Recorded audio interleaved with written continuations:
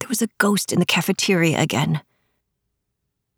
Cara stopped dead, shoulders stiffening, fingers tightening on her tray.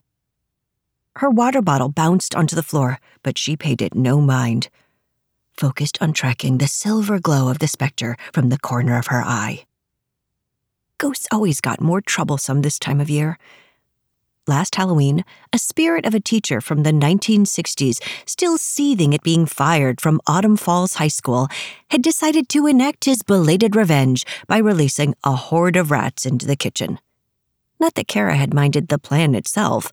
When they reopened the cafeteria after a deep clean, the perpetual sour smell of pickles had finally dissipated.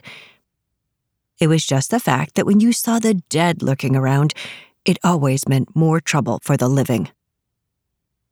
Milling students shuffled to the side, revealing a man's bleached face replete with black pipe cleaner brows.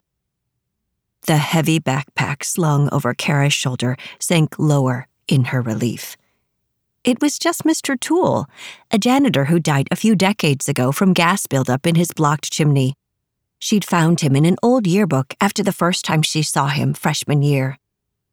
Apparently, carbon monoxide poisoning hadn't stopped him from showing up to work the next day, and for the rest of eternity. "Cara, sit down already!" Felicity Chin was twisted around in her seat, waving her arms like one of those people who guide planes to the runways.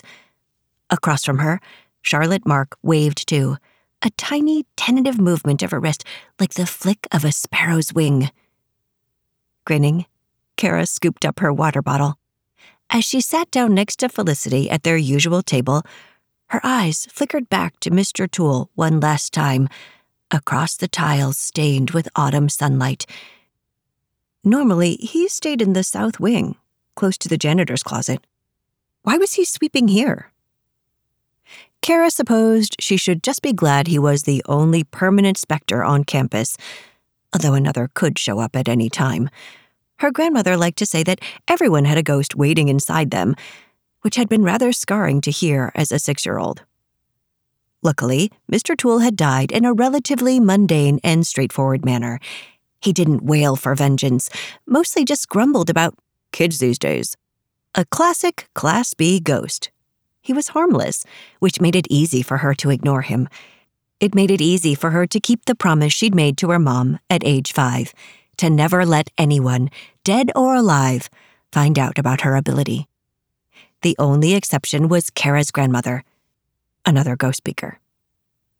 But then, Lala was already dead.